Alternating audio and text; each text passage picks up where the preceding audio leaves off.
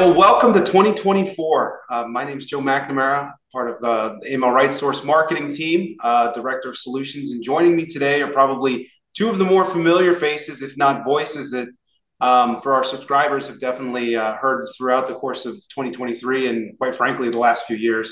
And that's John Byrne and Elliot Berman. Thanks, guys, for joining today, and especially for getting ready to answer a couple questions from yours truly. Starting, I think, most importantly with John, you tend to do this once a year, especially towards the end of the fiscal year, or I guess the calendar year, just regarding some of the trends and things that we've seen in the financial crime compliance space over the course of the year, and then obviously looking forward. And for those of you that are interested, John, you just released yours, or we're getting ready to post that. In the month of January here that we're recording. But I did want to bring up, a couple questions that kind of came out of that. I think the biggest one being, from the course of kind of trends and things that we've seen in this space, it's apparent that there's nothing that's overly novel when it comes to kind of findings and, whether it's the US based or quite frankly, the global outlook. But from your perspective and kind of piecing together all of the different areas that you guys covered throughout 2023 and this week in AML, what are some of the things that stood out? And then, Elliot, I'd like to follow up with just more of, what do we anticipate almost continuing to see, or certainly keeping fingers on the pulse when it comes to, moving into 2024? Well, Joe, this year we have posted it, by the way, the blog. This year we took a look back, but in previous years I've actually done what you see in major newspapers like USA Today, the in and out list. What's in for 2024, what's out for 2023. But to your point, a lot of what was in 2023 is going to stay. So there's not a lot of thematic changes. There's going to be continued focus on crypto regulation, on domestic and foreign terrorism. Sadly, with the actions going on in the Middle East and in Russia, with sanctions, that becomes an issue. Corruption is a global problem and continues to be an issue that AML professionals have to pay attention to.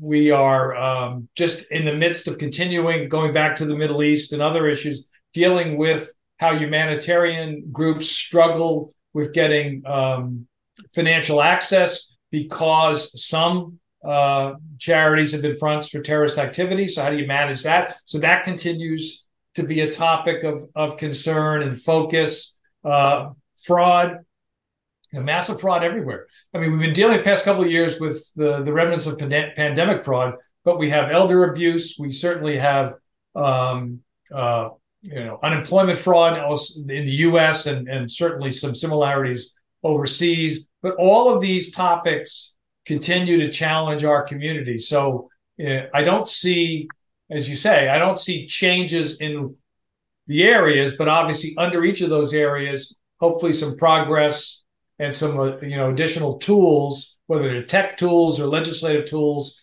that will help professionals and institutions deal with those ongoing problems.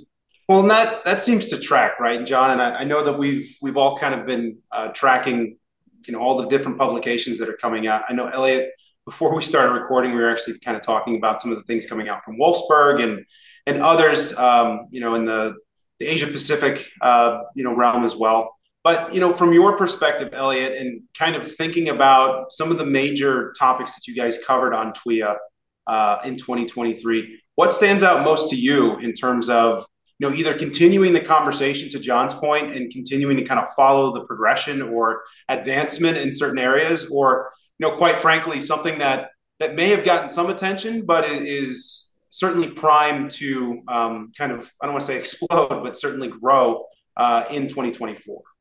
Well, John touched on a few of them, but I'll kind of run through my list here. And so if you look at one big area of continuing concern, is obviously the global political situation, because it does impact, puts pressure on economies, which can create more opportunity for fraud, We've got the terrorist threat. We actually have the open conflict threat. So I think globally we're going to see continued coordinated use of coordinated sanctions as a tool to try to moderate behavior. And as John and I just recently talked about, also export controls. I think we'll see more coordinated use of export controls as well.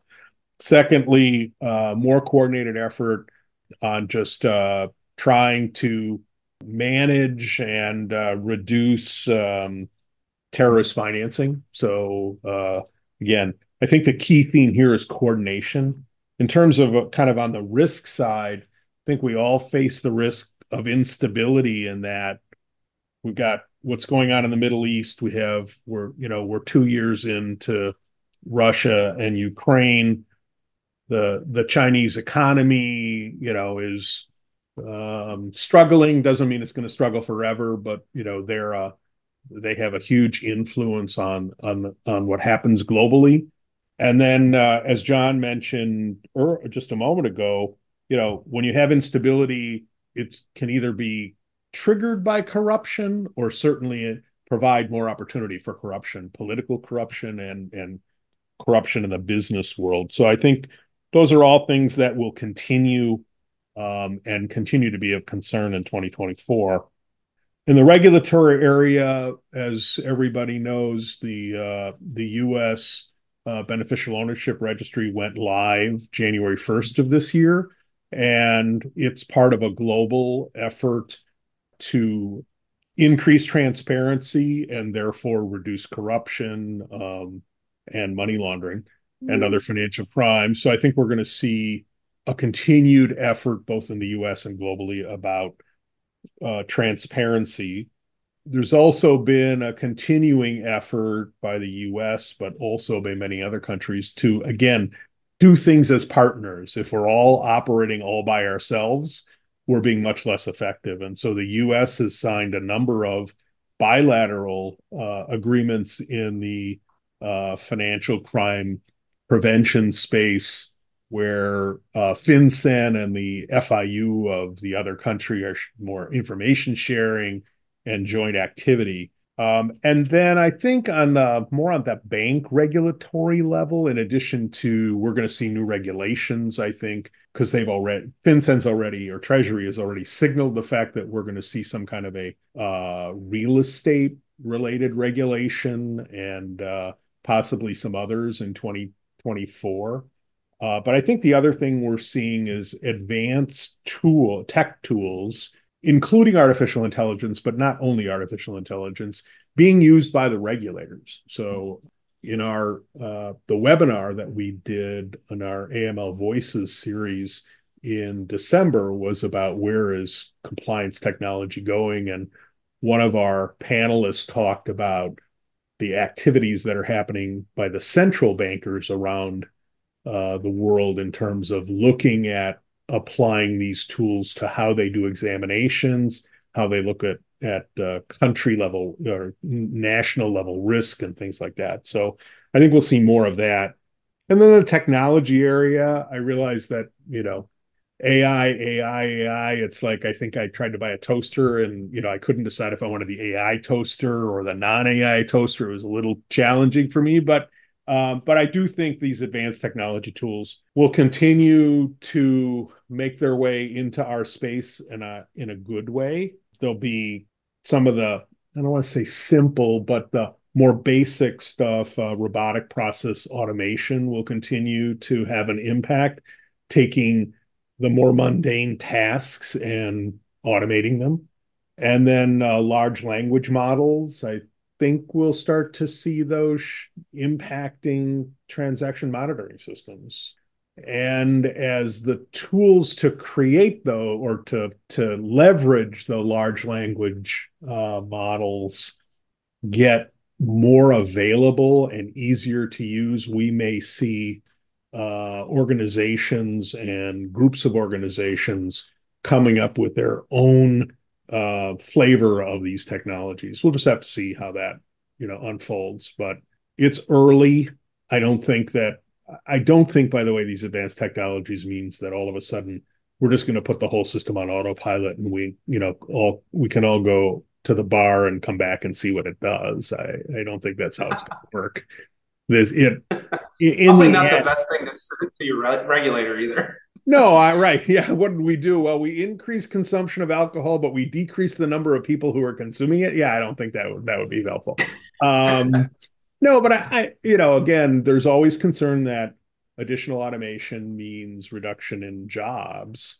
But in our space, at least to this point, and I think for the foreseeable future, and I'm by no means an expert, no one is saying they've figured out how to automate human judgment. And, in the US, for example, is this suspicious and should I file a SAR? That's a judgment issue. That's not just a data issue. I think that we're just going to see more of the things that make sense to automate be automated, so that the people can do the stuff that is uniquely done by people. Right. So, I mean, to kind of summarize and certainly kind of keep on the radar, I'm hearing corruption, crypto, tech, and just overall growth, right? And back to John, your initial comments, as we kind of look around the space and, whether it's from any of those lenses, I think, what we're going to continue to see is organizations find better ways to collaborate and find better ways to tackle some of the most profound challenges that, this industry and sector continues to face on a day-to-day basis. And so, before kind of hanging it up here, I just wanted to give you the last word in terms of, what folks can come to expect from This Week in AML, AML Voices, AML Conversations, and just about anything else that either you or Elliot or a joint team are creating here at AML RightSource. What would you say just to kind of keep an eye on in 2024? Well, what I would say is we pay attention to a variety of reports done by government or the private sector. Wanted to just flag the TRM Labs, everything a lot of folks know, Ari Redbourn, and we've been able to interview him before. They've just done a report that got released as we're recording this, and that's that they found a link between stronger regulation and reduced illicit activity in the crypto space. So they should take a look at that. There's also a report from the Human Security Collective on the issue of de-risking that we've mentioned. So those things become important. But I just want to go back to the notion that we're becoming high-tech overnight. No, we're not.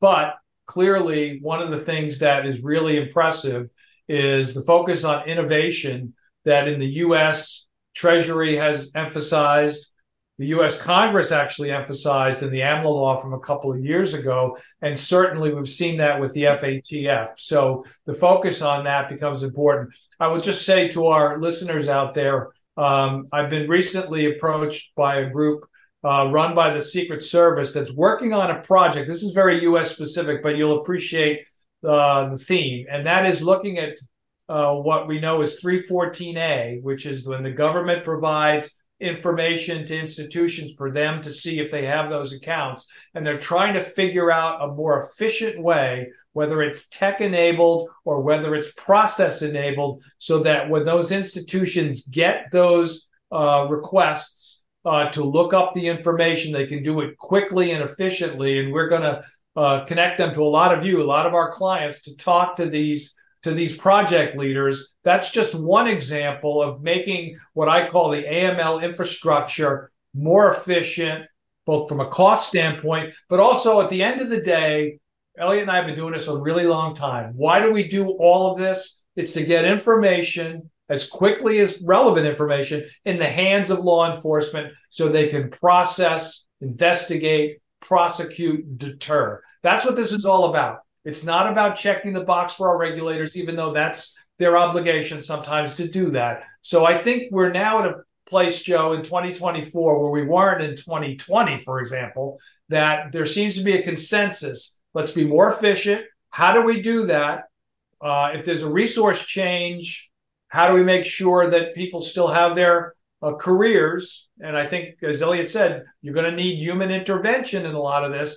But I think innovation, tech, process changes, and all of us collaborating is something I look forward to seeing further accessed, if you will, throughout 2024. So we'll be talking about that as these various reports and these various policy changes are proposed. Well, fantastic, guys. And to our audience out there, just another reminder, you can find every episode that Elliot and John have produced. I think we just surpassed 185, 186 of the This Week in AML series. You can find that on amlrightsource.com within the Resource Center. There's an extensive library of all the different topics that have been covered either in our webinar series or, to John's earlier point, his AML Conversations podcast, where he gets to sit down with folks on both the public and private sector and talk about, not only theoretical or systemic issues, but quite frankly, practical ones and figuring out,